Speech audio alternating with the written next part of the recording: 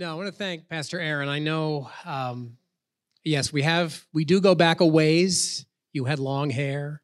I had brown hair. And just one of the things that I appreciate is the fact that he doesn't, he doesn't just have anybody speak here. And I was telling a friend of mine, I said, I'm a bit nervous. And he goes, well, how could you be nervous? You've done this, over 20 years. Like, why would you be nervous? And I said, simple, because I have to get this right. And there's not ever a time where I would get an opportunity to share the word where I'm not going, oh boy. We build lives on this. I build my life on this. I hear what I'm preaching to. My ears are closer to my mouth than your ears are, And God often does that. I'll say something in a sermon and I'm like, I need to go forward, because I've got to get it right. And so I'm thankful for that this isn't just a spot so he can have a Sunday to kick back. And so it's very sobering and very good. And I appreciate that. My wife and I are grateful. I've been in vocational ministry for, like I said, maybe about 20 years in children's ministry down south and in youth ministry in Western Pennsylvania and then church planted and campus pastored and things. And the Lord I'm not going to give you all the nitty gritty, but a little over a year ago started stirring in our hearts. And about a year ago, actually, it was a year ago this Sunday that we had our final service. And it's interesting because it's a totally sovereign God thing. I know some people in the church, I kind of make jokes about it, but when a pastor leaves the vocation, sometimes there's the, what's the scandal, And there really isn't one. I said, this is the most boring departure. It was just totally God saying it's time, and I've got other assignments and things. So we went, okay, well, I'm going to go to church. I'm not going to not go to church. I had friends say, take a few weeks off. We took 1 week off and said, I hate this. I need to get with the body of Christ. And so I have friends who have pet churches. Well, we'll visit your church. And we visited a couple churches, and it was nice. And you're kind of thinking, should we plug in here or there? And the way we wound up here, it's not just because I knew Pastor Aaron, because one thing about the Assembly of God, you kind of know everybody after a while, is, interesting how we found our way here. And I share this just to kind of remind you of the ripple effect of things that you do that you may not realize. We're actually here because, I think it goes back from my knowledge to Maria Cornell inviting her boyfriend, Chris. And Chris worked with my son, Matt. So Chris invited Matt. And then Matt had us watch the live stream of the Father's Day service with Pastor Aaron's famous Road to Damascus joke. True story. And I went, I have to go, Like, I love this man, And so we just felt right away, just the love, the acceptance, the part of the family, we appreciate the excellence and the hunger to get it right. And we just, there's still times where we're like, yeah, we should visit our friend's church. And then I'm like, but I don't want to miss something here. Seriously, it's like, I don't want to miss something. And that's just a special thing. I know you've been told a lot. What's going on here is not the norm right now, and you may get tired of hearing that, but say that, and I say it again so you can hear it again, so you can realize that God is doing something. It's not because of Pastor Aaron and Pastor Chris, as awesome as they are. It's the Lord sovereignly doing something, and so sometimes you just ride the wave, and so I'm grateful the way that you've welcomed my family and I. Anyway, I do have 2 children. I have 2 granddaughters, which I get to see next week, so I'm really thrilled about that. They're 5 months old, and then my granddaughter's 3 going on 15. Those of you with a 3-year-old girl know what that's like, and so we're looking forward to all that and just love being here. And so once again, thank you for that.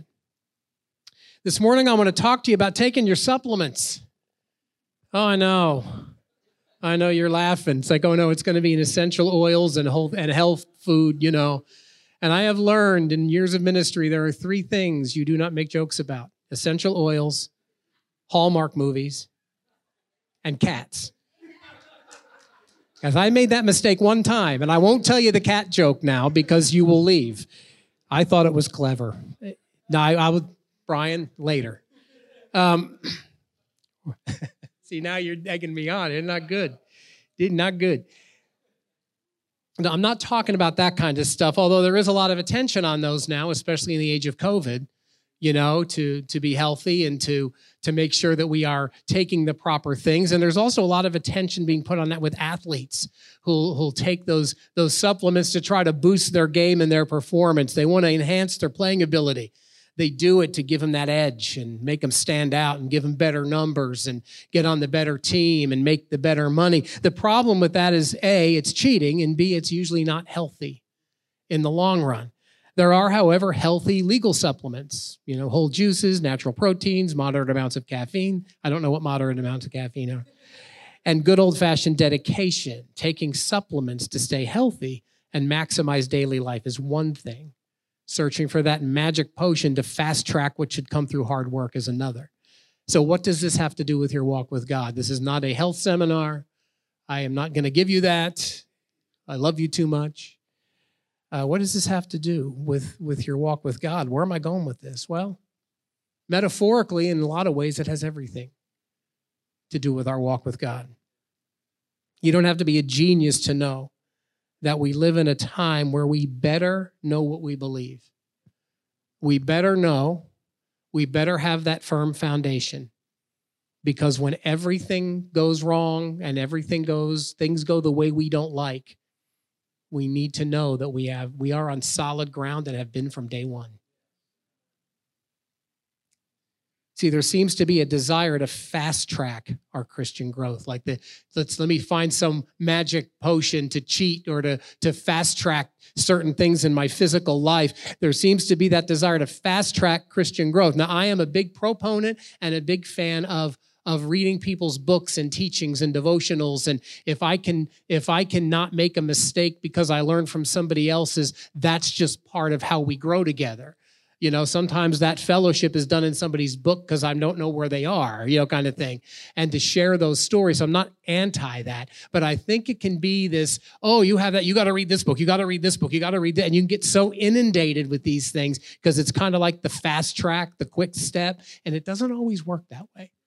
It really does not always work that way. I've had so many, if I were to just read every book that everybody told me I needed to read now, I would read nothing else. Especially this one, because it's rare that they tell me to read this one. Between reading every book that comes down the pike and trying to get maturity zapped into me at the altar. And I've tried that. God, I just want to get over this. Take it from me. And there's things he does deliver us from at the altar. Don't misunderstand me. Thank God. But then there are things that we need to walk out. We need to grow through what we go through. I grew to realize that fighting the battle between what my new creation in Christ wants to do and my old self wants to do was going to take more than a wish list. I've had people say, oh, Rick, you seem to have, kind of wisdom in all of these different areas, like I'm some kind of genius or something. I said, no, I was just really messed up in all those areas. And there was just that thing that said, well, I could stay messed up and have excuses that really would only make me feel better in the moment. Or okay, God, we're going to go to the mat. The scripture of Jacob wrestling with God at the river is one of those I can relate to because it's like, oh man, that's not the text this morning, but that's just a little freebie for you there. Okay, those tough times where you see God changes Jacob's identity and his walk, are the things that we need to do as we wrestle with these things. But some things aren't fast-tracked, and we need to be in it for the long haul, and we'll get to that in a few minutes. This is not a time for us to settle for the bare minimums when it comes to our relationship with Christ. This is not a time for us as the people of God to just say, well, I'll go to church on Sunday, maybe 3 times a month, twice a month, 3 times if I'm feeling holy, and this is, just the barely get bys. I don't think we've ever lived in that era. We really don't now. When every little misgiving and misdeed we can do can get broadcast to the world. We need to have that firm foundation. So talking about those supplements for life, those things that will help move us forward the way we're supposed to move forward. 2 Peter chapter 1, verses 5 through 10. Says, for this very reason, make every effort to supplement your faith, there's that word, with virtue, and virtue with knowledge, and knowledge with self-control, and self-control with steadfastness, and steadfastness with godliness, and godliness with brotherly affection, and brotherly affection with love. For if, underline the word if, it's not automatic, if these qualities are yours, and are increasing. Let me just pause there for a second. It means keep growing in them. It's not a one and done. They keep you from what? Being ineffective or unfruitful in the knowledge of our Lord Jesus Christ. For whoever lacks these qualities is so nearsighted that he's blind, having forgotten that he was cleansed from his former sins. Therefore, brothers, be all the more diligent to confirm your calling and election. For if, there's that word again, if you practice these qualities, listen to this, you will never fall. Now, I don't know about you, I'm reading that going, okay, God, maybe I'll never fall. I might, skin my knee every now and then, stub my toe. There's going to be trials. There's going to be things that we go through and we grow through and all those things. But the promise that if we do those things and we can keep increasing in them, wow.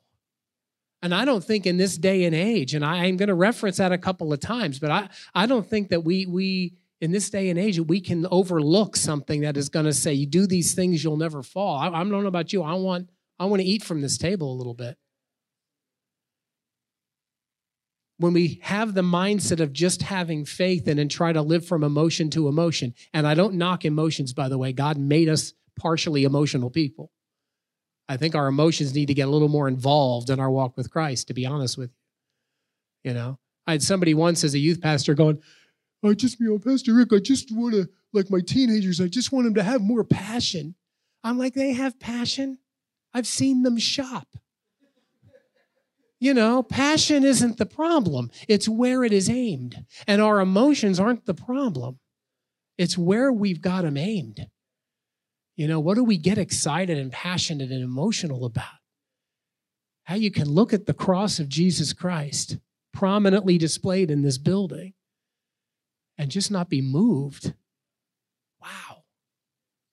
Wow. We just can't stagnate, though, and just going from emotional experience to emotional moment on Sundays. Not that we ever could, but we find enough things to fill the space. And even now more than ever, we've got to keep growing and go deep, die to self, all those things. I'll get to it in a minute. Now, of course, we believe that we are saved by grace through faith in Jesus Christ alone. That I will always be in agreement with that. Peter is not talking about salvation here. He's talking about a significant, victorious life that doesn't just happen. It's a significant, victorious life that is not a matter of the quote-unquote cheating kind of supplements I mentioned in the beginning. It's not a fast track. It's not a fast track. It's a refinement, it's a growth, it's a maturation process. When we're saved, the Holy Spirit takes up residence and helps us learn and grow. We know that. Your desire to even want to be here is the move of the Holy Spirit in your life. Your desire to want to be part of a small group is the move of the Holy Spirit. Your desire to want to pray for somebody in need, think about all those things that are part of our normal life, and I hope they are, is actually evidence of the Holy Spirit moving in your life. That's pretty awesome when you think about it. The Spirit of Almighty God, God Himself, God the Holy Spirit, directing in these things that to us look very practical. I used to always think that if it's a move of the Holy Spirit, it would be preceded with an angelic choir, some fanfare. And very often it's preceded by dirt on my hands and an alarm clock going off. The problems start to happen when we want this world more than we want what God has for us. And I don't know about you, but I've had occasions where the want for the things of this world more than a want for the things of God, that I have learned to disguise those as spiritual things. I've learned to make them sound spiritual. You know, I have my spiritual reason, my spiritual sounding reason. We all know the lingo, you know? And if you really want to sound spiritual, do it in King James. Sitteth, walketh, goeth. You know, sometimes I'd pray like that thinking God was so impressed. Oh, thou Lord God. You know, because I just think that's more impressive to him, but it wasn't. Some of the more impressive prayers were just me on my knees in tears because I didn't know what to say. He's not impressed by my fancy words, which is great. Because then pressure's off. You know, the pressure is way, way off. This kind of stuff grieves the Holy Spirit when we come to a place where we have to decide whether or not to take up our cross. It grieves the Holy Spirit when we substitute or we try to disguise the desires of the world with the things of God. We try to make them sound spiritual. And then we have to come to the place where we're going to say, will I or won't I take up my cross? And in that scripture, the word there that challenges me most when Jesus tells us to take up our cross is the word daily. Because I can do it when I want something. I'm really good at it when I want something. I had one guy said, yeah, my kids treat me like I'm God. They go, what do you mean? He goes, they ignore me unless they want something. You know, but it can be like that. You know, we can disguise it. Take up our cross daily. It is a battle to do this. If you're going, Pastor Rick, that is hard. Yes. Yes, welcome. Join in the fun. You know, you've got a room full of people that are going to walk side by side with you and we'll figure this out and encourage one another and spur one another on to good deeds. You know, by the way, that scripture in Hebrews which says spur one another on, true story. It's from the Greek meaning irritate. Some of you just found your ministry. Okay. It's true. So before we look at the list of supplements that Peter talks about and look at their benefits, let's look at why. It's important to know the why. Let's back up a few verses. 2 Peter 1, 3, and 4. His divine power has granted to us all things that pertain to life and godliness. Let's just stop there. His divine power has granted to us all things that pertain to life and godliness through the knowledge of him who called us to his own glory and excellence, by which he has granted to us his precious and very great promises, so that through them you may become partakers of the divine nature, having escaped from the corruption that is in the world because of sinful desire. God has made an investment in you. Not just, you know, first of all, if it was just the cross, it's way more than we deserve.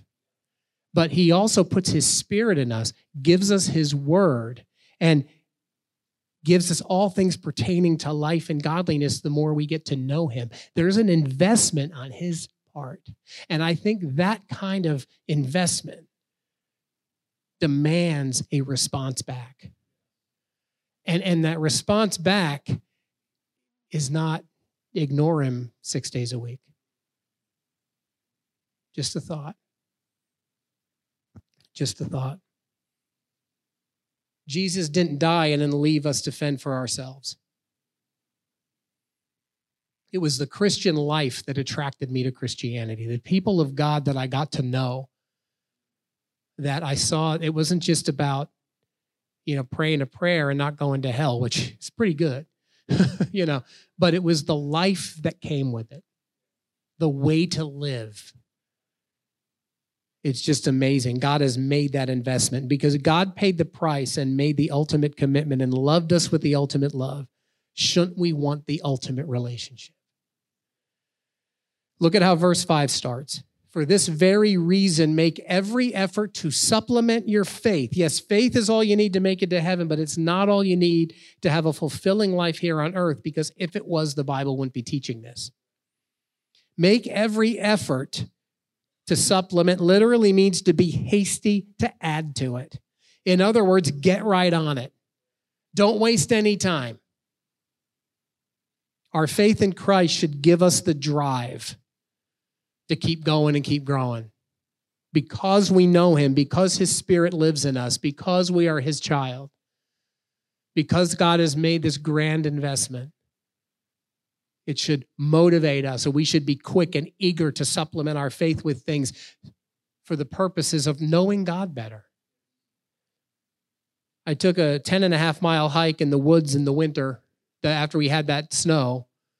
It was nice to finally have snow, by the way. And what was it, last year, I went and did the full get my snowblower tuned up, and then I didn't need to use it. Now, men, you know how it is when you have a power tool that you can't use? I was tempted to mow the lawn with it. I had to do something with it. And so finally, we had enough snow that I could fire this baby up, Something about the smell of the fumes.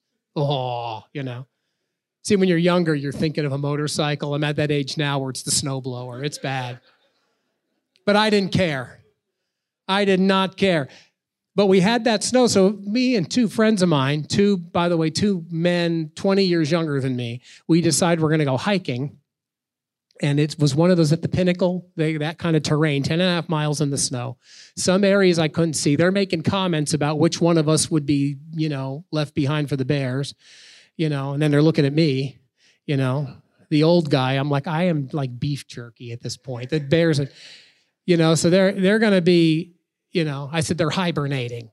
Anyway, so we went, but have these marked trails. And there was some areas where the marked trail was so steep and snow covered, and I had trekking poles to try to figure out footing. There were honestly thoughts. I'm like, I really don't want to try this, and then realized I don't have a choice. I'm either going to stagnate here, or I'm going to do what it takes, and I'm going to navigate this and learn, and conquer my not fear, but conquer my apprehension. And it's the same. We are growing in our faith. We need to be walking in Christ. We need to be maturing. We need to be supplementing our faith with these things. And sometimes it gets hard, but we really don't have much choice. Not that's life-giving. When we talk about more than just faith, James 2:26 comes to mind. When we say faith without works is dead, that's because faith instigates action. It can't help it. But we can resist this when fear or uncertainty get in the way. That's why we need to be taught and reminded. I was helping when my son was playing Little League. I was one of his coaches, and I figured my coaching would probably last as long as, his my coaching ability. I could still teach him something, that his ability as an athlete wouldn't surpass that. So I did that till he was 9. It's true. But one of the things we never did was teach a discipline once. Now, those of you who've coached kids, you got to tell them the same thing 100 times, which is why we need to be studying this word. And I will tell you, and one thing to keep in the back of your mind beyond today, if a verse of scripture is being taught and it's something you've heard a lot, I make the mistake of shutting my brain off or shifting it into neutral because I read that before. Until I realize God may be wanting to say something new. He may be wanting to highlight something else out of this, right? Because I got to be taught a lot. Oh, I heard that sermon before. Good. There's a reason God needs you to hear it again. So we need these things that supplement our faith. And the first one we're told to add is virtue. Now, this is an older word that we don't hear much, but it literally means moral goodness, moral excellence, and purity. Why is this important? Because we need a foundation of a pure heart.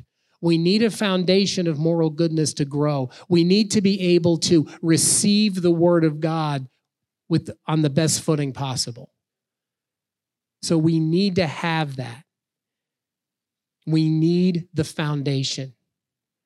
If you have faith in Christ but no intellectual or moral foundation, then the faith can get misplaced.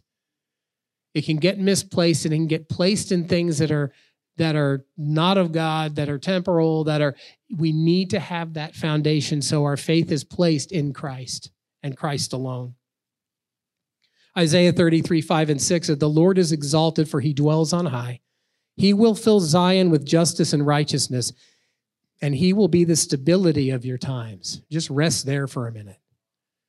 Whew. I don't know about you, but I find great comfort in that. And then it says, abundance of salvation, wisdom, and knowledge. The fear of the Lord is Zion's treasure. God is our foundation and his ways are the stability. Everything's changing and not for the good, except this. Build your life on it. Well, Pastor Rick, that's not really popular. Was it ever? Because I could stand here and irritate a lot of folks by talking about things that are popular you don't want to build your life on. Virtuous thought means our minds are fixed on the way God wants it and not the way society wants it. And that's where our mind needs to be. Virtuous thought means our mind is fixed on what God wants, the way he wants it. So add to your faith God's moral foundation and focus your thoughts and actions there. And after virtue comes knowledge. You don't check your brains when you get saved, although some people, anyway. This is knowledge of God. We call it discipleship. Remember that? I know you guys do. Many believe even hold on to the strict set of rules and claim it's virtue, but they don't grow in what they know about God. They only grow in what they want to know about God. Now, I gotta be honest, I'm like everyone else. I like the desserts in here. I love the bless me's. You know, I had somebody go, Pastor, every promise in the book is mine. I said, oh, when Jesus said in this world you'll have tribulation, because that's a promise. Oh, no, not that one. Right? We have to, it's what we need to grow, what we need to learn, where we need to be broken and remade, where we need to experience God moving in our lives and that new creation kind of living. As an illustration, I have to be careful around here because I may incite a revival in some of y'all, but we sometimes treat this like Shady Maple. You know what I mean? You know, yeah. Sorry, I'm editing. We just go back for the goodies. And going for the goodies is not necessarily the problem, but we can't ignore the whole counsel of the Word of God just because we don't like it. Colossians 1:10 said, so as to walk in a manner worthy of the Lord, fully pleasing to him, bearing fruit in every good work and increasing in the knowledge of God. Look at it this way. Romans 10:17 says, faith comes by hearing and hearing of the word of God. So the more godly knowledge, the stronger your faith. It's why? Because the more we learn, the more we know God, the more we know God, the more we can imitate God. I mean, think about, there's people that you know what they're thinking, you finish their sentences. You know what they're going to do before they do it. Usually called your spouse. But why is that the case? Because you know each other. It's not a joke, you just know each other. Well, we should know God that way. We don't have to wonder what he wants because we know what he wants. Not out of arrogance. The role that virtue plays in all this is it's the proper way of thinking to prevent perverted teaching. It also keeps our hearts humble and teachable. Humility is vital in all this.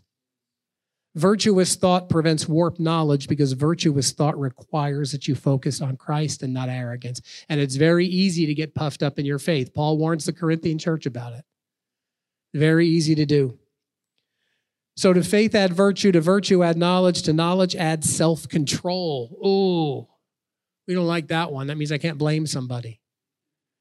The old school word for self-control is temperance, and this is someone who masters their desires, passions, and appetites. That's the King James Greek lexicon definition. Having the desires doesn't make you good or bad. It's what you do about them. In Judges 16, we read the tragic account of Samson. He started out as somebody set apart for God, the Nazirite vow. He was judge over Israel and was mighty in battle. We know the story. What did the enemy use to defeat him? You say Delilah? Well, I think it was Samson's inability to control himself. Delilah was relentless, but sometimes I wonder, you're this mighty judge of Israel. Why can't you just get up and leave? Just things I think about when I study, Sometimes they really sound deep and theological, and sometimes it's as basic as, well, dude, why didn't you just leave? He had faith, virtue, and knowledge, but his inability to control his appetite cost him everything. Giving into the lust of the flesh, the eyes, and the pride of life will rob you. One of the saddest verses in the Bible, and it's sad on many levels, is where Samson did not know that the Holy Spirit had left him. He was so taken by his passions he couldn't even tell. And then begs the question, if the Holy Spirit's ministry in your life was suddenly gone, would you know? Or have we become so engrossed in different causes that we've lost the desire for the still small voice? Just a question. And I'm asking it to myself too. To self-control, we add steadfastness. This is the reliability. How nice is that? The count on, faithful, stick to it. Don't walk away when it gets hard. Because who said it was always going to be easy? If they did, they were lying. Right? Stick to it. Reliability. There's a teaching going around that if it's tough, it's not from God. That does not have biblical support. Although let me tell you, I wish it did. We have example after example in the Bible of men and women hanging in there against all odds. We're in a spiritual battle, and there will be resistance. Sadly, only a few press through. Steadfast, constant, endurance. Do these words describe your walk with Christ? Steadfast, constant, enduring. There's a phrase that I learned a long time ago because I used to have it backwards. It says the absence of pain isn't proof of the presence of God, and the presence of pain isn't proof of the absence of God. I used to think, well, if everything was stress-free, that 20 seconds in your year, it was that's God's presence in my life. Well, not necessarily. Sometimes we have those moments of blessing and mountaintop experience and seasons of refreshing, and I strongly encourage you to praise God and thank Him for those. Don't forget Him in those. Sometimes I think the Lord allows trial to come in my life because it's one of the few ways He can get my attention. But very often we get it backwards. Trials grow us. Trials grow us, just like anything with fitness, weightlifting. You want to have, a better build, you got to do stuff you don't like. You got to lift weights you don't like to lift. You got to run. You got all this kind of stuff. I got my Fitbit on, and I did notice during praise, by the way, my heart went into fat burn mode. It did. So I'm like, ooh, praise your way to a better, anyway. But then I thought, what if we had a Fitbit that measured our spiritual growth? Would I even want to look at it? Anyway, ouch, hang on, let me get the Almighty's foot out of my backside, hang on. To this we add godliness. This is a word like virtue that we tend to attach our own meaning to. The Greek here means reverence and respect towards God. Proverbs 1:7 says, the fear of the Lord is the beginning of knowledge. Fools despise wisdom and instruction.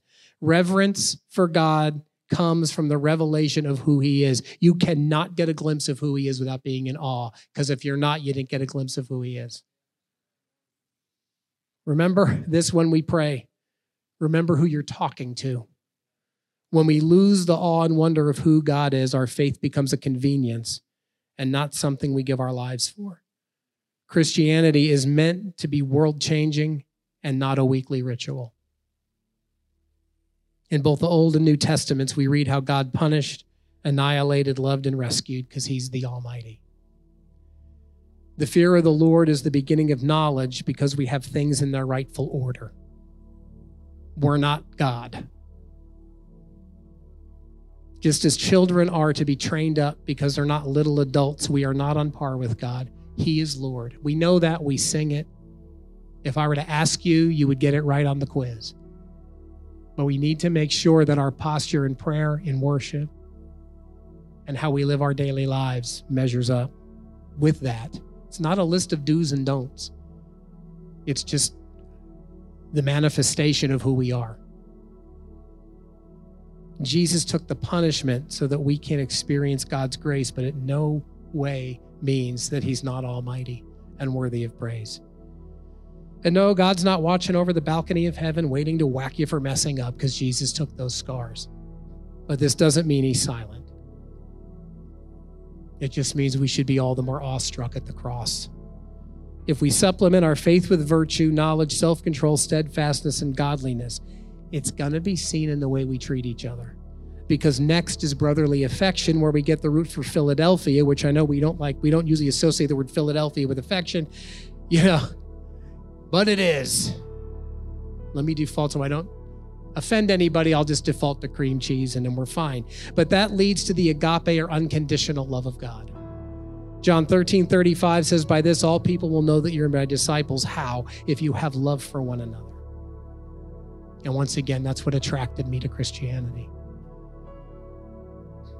Looking out for the betterment of each other and having unconditional love is how people are going to know that we follow him. It's how they're going to know we're his disciples, growing in the knowledge of him and who he is. And now you know why the enemy tries to sow discord in the body of Christ and have us get attitude about other people in here. Because if he can water down the expression of love for one another, he waters down our witness. And we don't even see it coming. And then 2 Peter 1:8-10 sums it up. It says, for if these qualities are yours and are increasing, they keep you from being ineffective or unfruitful in the knowledge of our Lord Jesus Christ. For whoever lacks these qualities is so nearsighted that he's blind, having forgotten that he was cleansed from his former sins. Therefore, brothers, be all the more diligent to confirm your calling and election, for if you practice these qualities, you will never fall. I want to reiterate that. That's encouragement beyond encouragement. So let me ask, has your faith felt a little flimsy or just an emotional event? Has it become that? Has it just become something that you're not living by anymore, really? Then it needs supplements. It needs virtue, that faith from a pure heart that comes from the cleansing blood of Jesus. Knowledge, in other words, grow up. Self-control, don't live a secret life that cancels your public impact. Let me say that again. Don't live a secret life that cancels your public impact. Steadfastness, be a reliable person of your word. Reverence for God that shows itself in love for one another. And then verse 10 says, if we practice these, we'll never fall. What a promise. We don't know how 2021 is going to unfold, but so far it's been a doozy. I'm not talking about politics. I'm talking about like Pittsburgh losing to Cleveland in the playoff. Who saw that coming, right? But the people of God can still live a steady, even-keeled life if we stay on the narrow road. We can. We'll make 2020 jokes, 2021 jokes. We'll use humor to process things. It's fine. I do it all the time. At least I hope it's fine, because I do it all the time. Just realize what I just did there. God reminds me he watches over his word to perform it, not mine. So I need to make sure I'm on par. But we can still live victorious, even-keeled, joy-filled, faithful lives. Yes, we'll go through things. Yes, we will process things. Yes, we'll be refined. But like most of you, I've read the end of the book, and we win. Growth doesn't get zapped at an altar, but an altar is a place to start. The prayer of agreement is powerful, and you can mark January 17th, 2021 as the day that you surrendered this part of your walk to Jesus and invited the Holy Spirit to help you make it. So as we get ready to close the service, I have my mask, pastors have theirs. If you need prayer, anything I said made you feel uncomfortable, which is for me very often how the Holy Spirit moves, in me, lets me know it's him. We sometimes try to run from conviction. Let me tell you, that's because, and I know Pastor's sermon a few weeks back on the upside down kingdom. The world convicts to put you in chains. The Holy Spirit convicts to free you from chains. So if there's conviction, it's God saying, I want to free you. So if any of these things hit a nerve, you're like, I've just been going on cruise control, Pastor. I got to I got to double down. If you need prayer to mark the moment and ask, we'll pray agreement that the Holy Spirit helps you through this, then come forward. Avail yourself. But I appreciate you listening. I appreciate the opportunity that the Lord's given me to share. I hope and pray, as I was saying, God, just speak through me. Sometimes it comes out of this vessel a little funny, and I'm aware of that. But I never want that to negate the powerful word of the Lord. So let's stand together as we close. Father, you're awesome. Jesus, we are so thankful that you've brought everybody into this room today. And Lord God, that you would touch our hearts, that we would have an insatiable hunger to grow in our knowledge of you, to know you so well, God. To know you so well, Lord Jesus, that our lives reflect it. People can tell just by looking. Father, as we go from this place today, I would ask, Holy Spirit, that you would lead us into those encounters with people who need hope, who need life, and that even in what we think is the smallest thing we say or do, a bright light will shine. Fill us with your joy and your power and your peace. And we ask this in your name, Jesus. Amen.